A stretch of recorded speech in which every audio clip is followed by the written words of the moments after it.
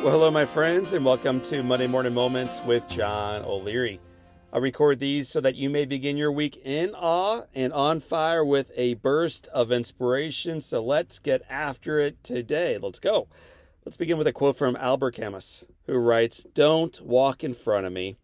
I may not follow. Don't walk behind me. I may not lead. Walk beside me. Just be my friend."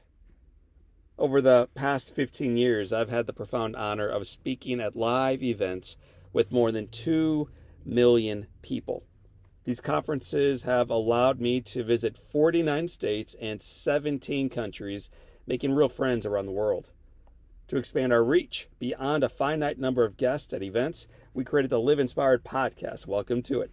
It's been downloaded several million times by individuals in more than 75 countries.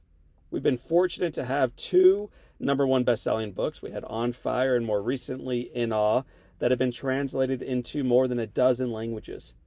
We recently created a virtual coaching program that is effectively partnering with clients around the world with clear next steps, with inspiration, and with accountability. It has been, very clearly and very obviously, an amazing journey. And yet, my friends, almost none of it happened. None of it. After struggling with self-confidence after being burned as a child and hiding my scars for years, in my late 20s, I gradually began to embrace the story, accept what happened, and identify what an experience so close to death taught me about life. My first year as a speaker brought 3 opportunities to share. That's right. 1 year, 3 opportunities. And in the second year, a grand total of 8. None of these early clients were able to pay, and I was beginning to wonder if it was just impossible, if I wasn't cut out for it, if I should give up on the dream. I lacked confidence in myself, I lacked clarity in my message, and I absolutely lacked conviction on what to do next. And that's when my life changed. I got a call from a family friend named Rusty Keeley. He ran a small business in St. Louis and was hosting a leadership meeting. We'd met a few times, but this phone call and the friendship it ignited was a mighty inflection point in my life. The leadership meeting was successful. While Rusty Keeley was my first paid presentation, it was the advice he gave me afterwards that was far more valuable. He walked to my car, he thanked me for the message, and he shared the advice that changed my life. I want you to hear this again. Here's what he said. "O'Leary, you were awesome." There was a long pause before he added, "But you can be so much more." O'Leary, you are awesome, but you can be so much more. He connected me to his father-in-law, a remarkable and articulate, a loving guy named Dick James. Dick sat with me at a Steak and Shake. No, not just for the cheese fries and burger and chocolate shake. He sat with me for more than 3 hours. He took notes on what I wanted to share with the world, and he helped me design a speaking framework to do so successfully.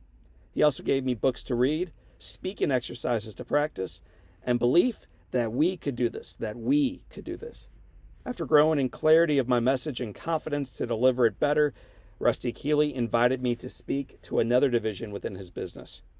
And then another. Keeley then invited me to speak at a leadership gathering with 8 YPO business owners. All 8 of the members invited me to speak then with their organizations. Rusty Keeley continued to make introductions, send emails, and personally called friends, strongly encouraging them to invite John O'Leary to speak at their organization. Through those introductions, we have booked a couple dozen speaking opportunities, and then 50.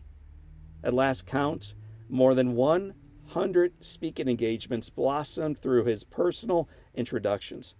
And a kid with little confidence in himself and a lack of clarity around how to build a speaking business began to successfully operate one. 6 years ago, when I planned my inaugural 2-day leadership conference, the first business to sign up their leadership team and to attend was Keeley. A year later, when I started a board of advisors, the first seat to be filled was filled by Keeley. When I wrote On Fire, the first sale of the first book was to Keeley, and it was followed by hundreds and hundreds of more that he sent to his team, his clients, and his family. My friends, Rusty Keeley changed my life.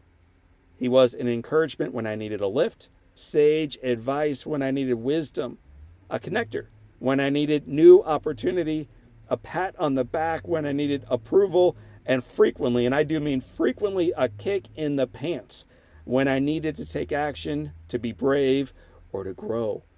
In other words, over the past 15 years, Rusty Keeley has been my friend. In the marketplace we find ourselves living in today, we long for friends. In the divisive, negative, and isolating world we find ourselves in today, we desire authentic relationship. With the stress we're experiencing as we try to manage the complexities of our life, we are starved for genuine friendship. With 61% of us feeling as if we have no one really to share our hearts and our truth with before the pandemic, can you think of a better time to step forward and be that kind of friend for someone else that you know right now? It will absolutely, and I'm referring to your friendship, your love, your reach out of them, it will change their world. I recognize that not everyone has business advice or business connections, and while both of those have been greatly appreciated, I think what was even more impactful was Rusty's belief, his time, and his care. All of those things we can offer. My friends, you are awesome, but you can be so much more. This is your day. Live inspired.